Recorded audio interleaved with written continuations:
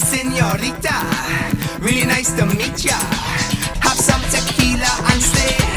Oh. This week on Squats and Margaritas, it's #1 New York Times bestselling author, international speaker, and spirit junkie, Gabby Bernstein. I'm a little excited. I spoke with her in Nashville, and after she did her talk, I shot my shot. And I asked her to do Squats and Margaritas. It's happening today. I want to share with you all of the things that she has taught me. So in the short time that I have her, I'm going to go over some things that I found so life-changing and bring those profound things that she taught me to you listening. Please do me a favor and hit subscribe, whatever platform you're listening to this on. It helps me so much. And you'll get an alert every time a new Squats and Margaritas episode drops. Here's my episode with Gabby Bernstein. Hi, babe. How you doing? First of all, because we have our boys, thank you for doing that episode with Dr. Becky. I just listened to it. So good, right? So good. She actually did my show last year. I don't have her on speed dial, but that tantrum and putting them in a smaller space, never have attempted that. And it completely works. She also gave me 2 other things. The one, like when they're freaking out and you can't get them to like get dressed for school or come to the bath. She's like, you say, it works every friggin' time. Do you want to race to the bath or do you want me to zoom you like an airplane?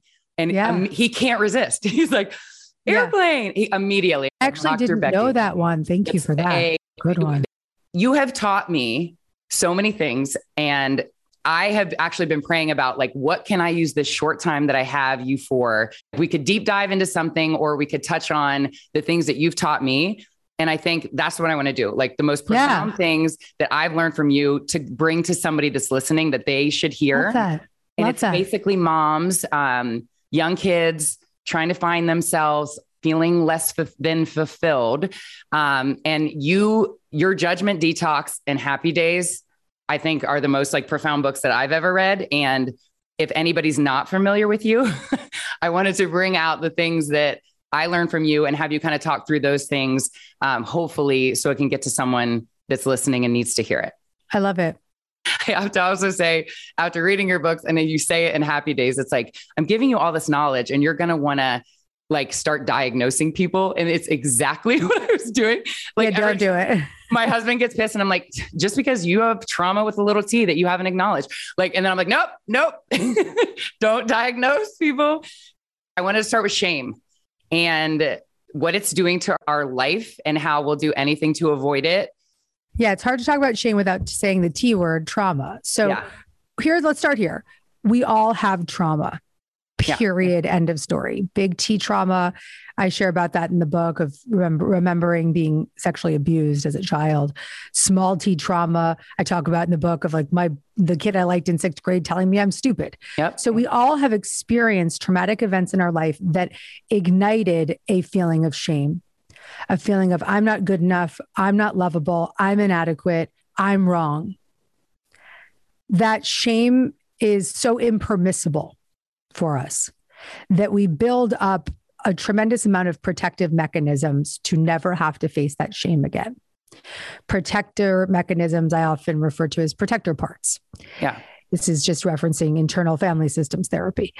So these protector mechanisms are the parts of us that become addicted, the parts of us that run, that control, that avoid, that rage, the parts of us that are alcoholic, cocaine addict, food addicted, whatever it might be. Mm-hmm. We have these parts of us protecting us from ever having to feel that shame. And we have a lot of responses to that shame. So one is we feel the shame and it's too impermissible. So we attack back. We attack others. Or the shame is so unbearable that we attack ourselves. For me, like my through line was like, I'm a piece of shit. That was my mantra. I'm a piece of shit. I'm a piece of shit.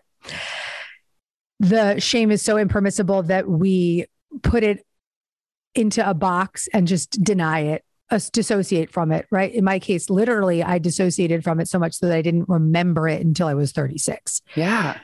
Or we say things like, so that happened to me, but this thing was way worse for so-and-so.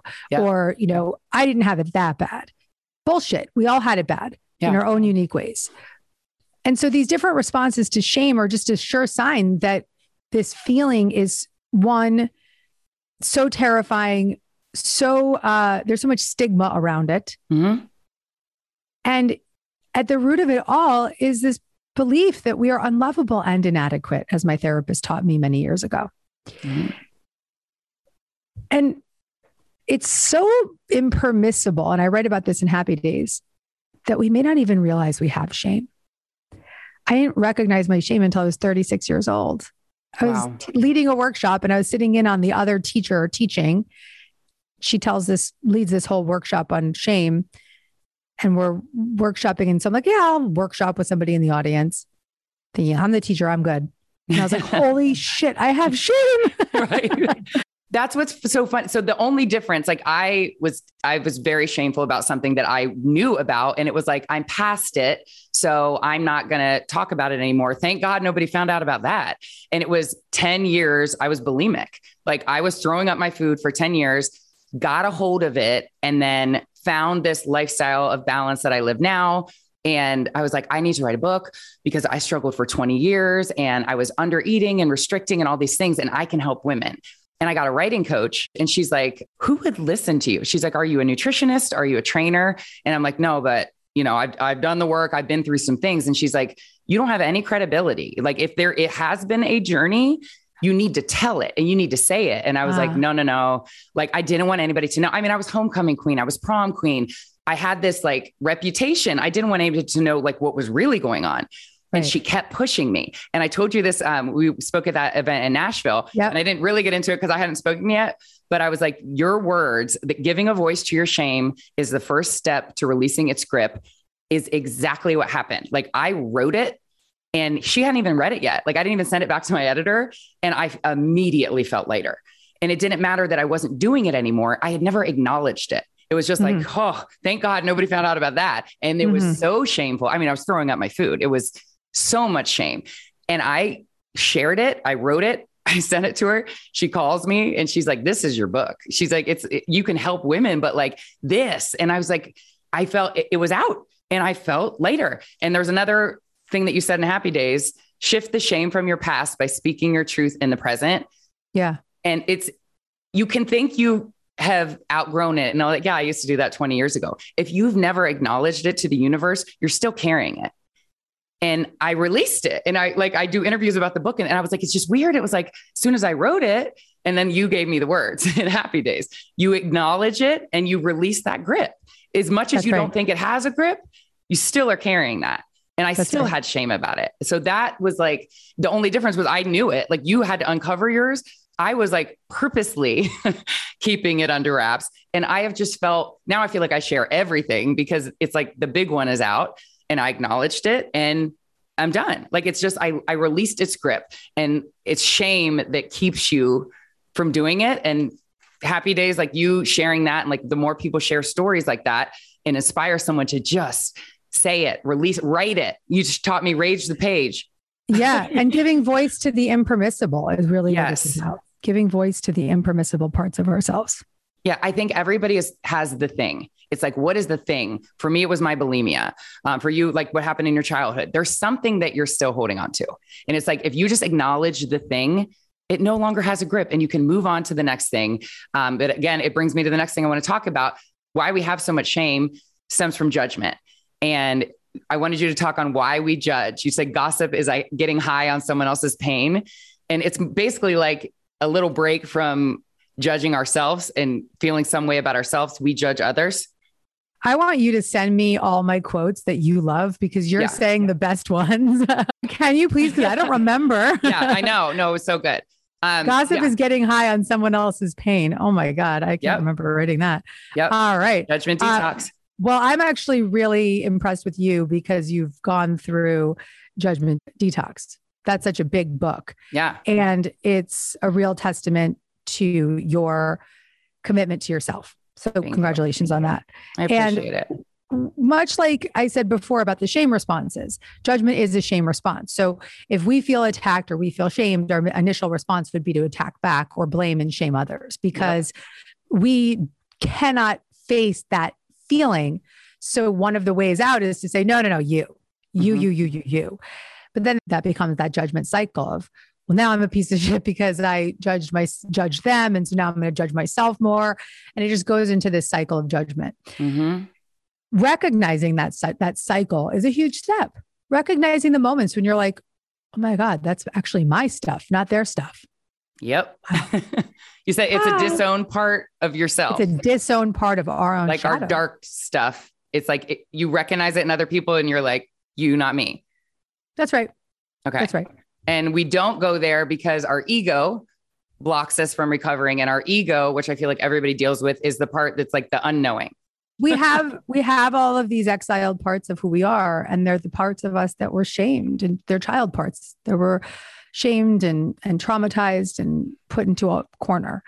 And we've built up all these different protection mechanisms, protector parts, to never have to feel that way. The part of us that judges others, the part of us that judges ourselves, the part of us that blames and shames and drinks, and all the things that we do to get out of that feeling of that shame.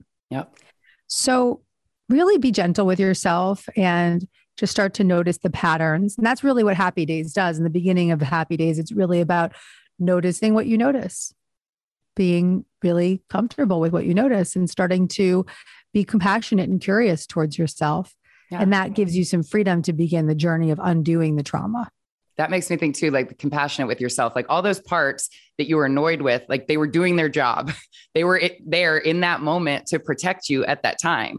And that's exactly what they're supposed to do. So it's like, if you look at it that way and know that it was just protecting you from something that you hadn't really. Yeah. You can actually look at those parts of yourself that were so extreme and say, thank you. Yeah. I can now look back at the part of me that was a cocaine addict in my 20s and say, you did the best you could. Yeah. You were really working hard to keep me safe. Thank you. Yes. Perfect segue to addiction. I feel like the pandemic amplified what already was mommy wine culture, and me included. Like I was drinking way too much. I'm actually sober curious, which I found out was a word, which I know is probably going to kill my brand, but I am cognizant of why I'm drinking now. And I feel like when I'm reaching for a glass of wine or something, it's like, what are you missing? What are you trying to get from that, from having a glass of wine and not just drink? I just feel like the pandemic got out of control, and addiction gives us a false sense of safety that I learned from you. I don't know if you want to write that down. But you can come out of it by addressing whatever is making you not feel safe. Like you're reaching for a glass of wine, or you're whatever, it's binge eating. Like I talk to people about that. You're trying to numb it out. You're trying to use something to anesthetize that suffering. But what I want to say to you is, if you're sober curious, but you're worried it's going to kill your brand, get the fuck over that right now. No, it won't. Squats and virgin margarita. It'll elevate your brand, because it'll say, you know what? I've noticed a pivot, and I want to support you. Seriously. Have you read This Naked Mind, or do you know Annie Grace? This Naked Mind was like her. I'm actually interviewing her next month. She's like, it's not going to be hard to just say you're not drinking, because it's just getting the other side of your mind to recognize what it is. And then you can stop immediately. And it's like this foolproof process where I'm like on the last chapter, and I'm kind of like, I would like to be sober. And I feel like at some point, and I see all the benefits of it, that I had that noise in the back of my mind. I'm like, no, because I drink in moderation.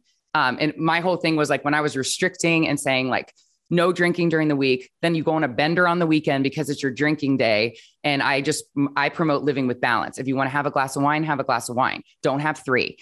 Don't save up your drinking days for the weekend and be hungover. It's just like living in moderation, work out, have your cocktails, stop restricting, stop obsessing. And I finally found like my best physical body that I was trying to achieve by restricting, no alcohol, because at some point you give up. You're like, well, this is bullshit. It's too hard. And then you go off the rails. If you allow it, if you know you can have a glass of wine, it makes it kind of like less tempting. So that was like my whole platform. But above anything, I want it to be authentically sharing who I am and having other people see themselves in me. And if I am sober curious, I should definitely be sharing that. Yeah. Authentic to me. 100%. And the definition of addiction is that you're powerless over the substance, or even the bulimia or whatever it might be. Yeah. And that your life has become unmanageable. So unmanageability, I'm going on benders in the weekends and I can't wake up for my kid. Or powerlessness, I can't stop. Right. Like even if it's moderated, I can't go to a party without picking up a drink. Yep. So to really check in with yourself, and you're laughing, and that's a sign, and that's beautiful. You're right. and so even if you're not like drinking all day, every day with a bottle in your bed, you can be a functioning alcoholic. And there's no shame in that title. I've been sober from alcohol and cocaine for 16 years, gave me life. And it's the best thing I've ever done for myself. So you're sober curious right now. Fuck your brand. Like, don't even worry about that. I mean, go back to Happy Days and look at that as it relates to your relationship too. I know. Yeah. Yeah. Happy Days is a really great book for healing relationships to your children, most importantly, healing your relationship to yourself. So it's beautiful. You're very subtly admitting powerlessness and unmanageability right here live in a very public forum. And I'm proud of you. That's beautiful. Thank you. And you know that there's a desire, and that willingness is all you need to say, and just keep waking up and saying, yes, I'm willing, and see what happens, see what unfolds for you. On the topic of being vulnerable, like what you shared in Nashville about loss, that's another thing that I feel like if there's a woman listening to this podcast that is still struggling with loss, miscarriage, how you explained what that did for you, that pregnancy did for you, if you wouldn't mind sharing, and how you see it now, was like the most beautiful, profound way to look at anything like that. And I'm thinking of specific people in my life right now that would benefit from hearing about that, if you're comfortable. Yeah, of course. Well, we all started 2020 with a lot of hopes and dreams, then went into March of 2020 with a lot of intentions to try to stay safe. And we all went through so much in the last 2 years, whether it's addiction coming up or personal things or COVID or loss from COVID, whatever it might be. For me, I started the year in 2020 really, in Australia, giving these talks. And then the pandemic happened and I said, okay, you know what? I'm not traveling. This is the perfect time for me to settle down and just do IVF and try to conceive a second child. So for the whole year, I was doing in vitro treatment, 9 treatments, only to get one healthy embryo. Yeah. And I tested the embryo and he was well. And I was pregnant for 5.5 months with that baby. And the pregnancy, unfortunately, the 20-week scan was not working. He wasn't growing. He was in a lot of trouble. So I had to not even make the decision. I had no choice but to have a DNE and let him go. And that was one of the most difficult moments of my life, but it was also one of the most profound moments of freedom, because I was able to witness in the moment that I was living this, that everything I'd been practicing for decades was right there for me, was there to hold me like a pillow, was a faith. It was right there. Faith saying to me, this is a step in a different direction. This is a detour in the right direction. A faith saying to me, this soul came to experience what it was like to be loved by you for 5.5 months. A faith saying to me, let go and let God show you what's next. Beautiful. And I can say that it's easy to say like, oh, manifest miracles and be a spiritual person when everything's good. Yeah.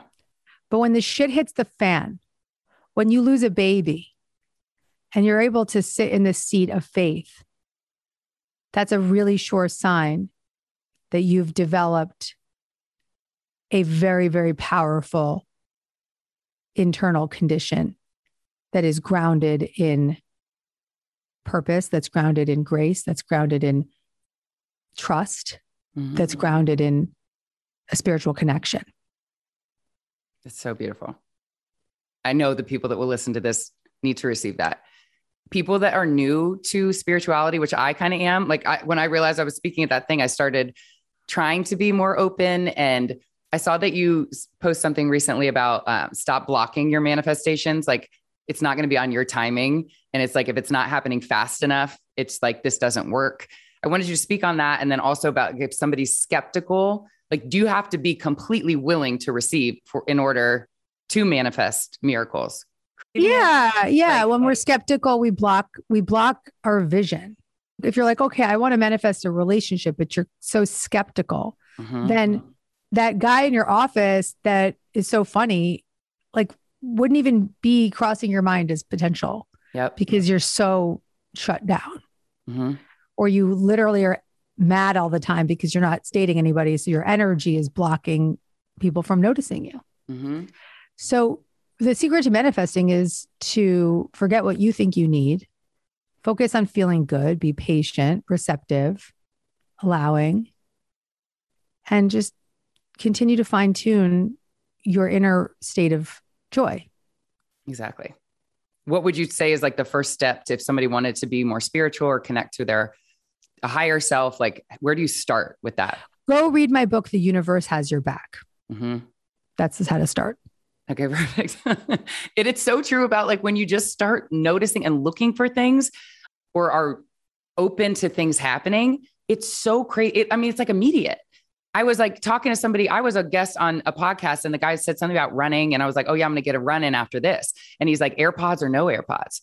And I was like, AirPods, like I can't just run with nothing. And he's like, I started running without AirPods. And I'm like, he's supposed to tell me that today. Like I was supposed to receive that.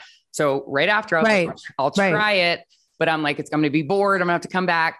Like I couldn't get home fast enough. The amount of things that came to me and I was like, I don't have my phone because I'm not running with music. And I had to write down so much came to my mind that I guess I was missing listening to music, not being open. I mean, and I know he was supposed to tell me we weren't even talking about running. He's like AirPods or no AirPods. And I was like, oh, all right, here we go. What you're saying is so cool because you were meant to hear him say that. So you manifested that information and then it opened you up to hear more. And then that's how you manifest more. So the more we become willing to open up our conscious awareness to ideas beyond our logic and reason, the more we manifest into our life. I'm proof of it. And I'm not even skeptical. I was just like, I don't know. And then I had a spiritual psychology mentor on and I was like, I can't meditate because all my thoughts, there's too much. I can't shut my brain off. I have 2 kids. And she's like, thoughts are going to come. She's like, that's such a misconception. She's like, thoughts come. And that's kind of where you need to like, if that thought keeps coming, it's like, oh, that's interesting. Maybe I should look at that because it comes every time. She's like, it's not about totally blinding out every like thoughts are going to come. So I was like, I was uninformed. It wasn't that I was skeptical. I just didn't realize like how easy it is to just open yourself up to it. And there's just been so many things that I feel like were there before I missed. I didn't see. Right. That's exactly right. So all the information and guidance you need is available to you. We just block it. Yeah. So when you start to open up your mind and you start to read a book like Happy Days and do the work, you chip away at the blocks and that starts to open you up to receive what you need. And just, I guess, selfishly, and for anybody else that's like an entrepreneur, the quote that you said in Nashville, like somebody was saying something like, I'm working, I never grow. Social media, I have the same frustrations. And when I get there, I'll be fine when I get there. And you said, when there's a there to get to, it's never going to be enough. Can you email that one to me? Yes. I'll just email that to myself. Like, when you were like, that is a book. Like, and it's so true. It's like, you do something and it's like the next thing. Okay, I got that. Like I interviewed Gabby Bernstein, like where now? Why can't I just be present and be like, this is the coolest thing ever? Because it's like, you feel like you have to you never take the time to like see where you are and like acknowledge and enjoy that because it's just the next thing. And you said, when you're speaking in Nashville, you're like, you used to feel that way, but now it's just like, you don't need it. You don't need to keep growing. It's like, you're there, you made it. You're not looking for a there to get to. So like, that's why you're successful. Yeah. There's no other, like, you're not trying to climb anywhere else. There's no there. Yeah. I think that when you're trying to get there, you're not focused on being here. Yeah. Being here is how we grow. Being here, facing into what's present in this moment, what we can enjoy in this moment, what we can create in this moment is what life is. Yeah. But we all live so future tripping or digging up the past because of trauma. Mm-hmm. Big T or small t. Yep. And in my book, Happy Days, I talk about how Peter Levine says that trauma is the inability to be present. Yeah. And so that future tripping is clear sign that there's something to heal. Yes. Because you're avoiding. It's like, I don't want to live here. I got to get away from this and think and about. I'm not good enough unless I have, or Yes. I'm there, or I am. Yes. We have to do our part to undo that pattern. And that's why I wrote that book, because I want to help people know that there's a way out of that cycle of the hamster wheel, and that there is freedom and inner peace on the other side. And I can really testify to that. Absolutely. I am beyond grateful that you said yes to me. This is going to legitimize my podcast beyond what I could ever imagine. How can I support you? Go inquire more about your potential addictive patterns. Well, you're not potential. You're straightforward, upfront, in our face addictive patterns. Yeah. Maybe consider looking into a book like Spirit Junkie, my book, Spirit Junkie on addiction. Mm-hmm. Whatever resonates with you, and stay very open and receptive and willing, and pray daily for guidance on how to get sober, because that's how you help me. Because my mission is to help awaken the masses, but I can't do that alone. Yeah. I need a lot of partners in that mission. And so if people are going to show up for that mission with me, they have to keep raising their hand and saying, I'm going to do the work. I'm going to do the work. I'm going to do the work. You've done that. You continue to do that. This is the next level for you. Thank you so much for listening to the Squats and Margaritas podcast. If you haven't subscribed, please subscribe wherever you get your podcasts so you never miss an episode. And I'll see you next week for a brand new episode of Squats and Margaritas.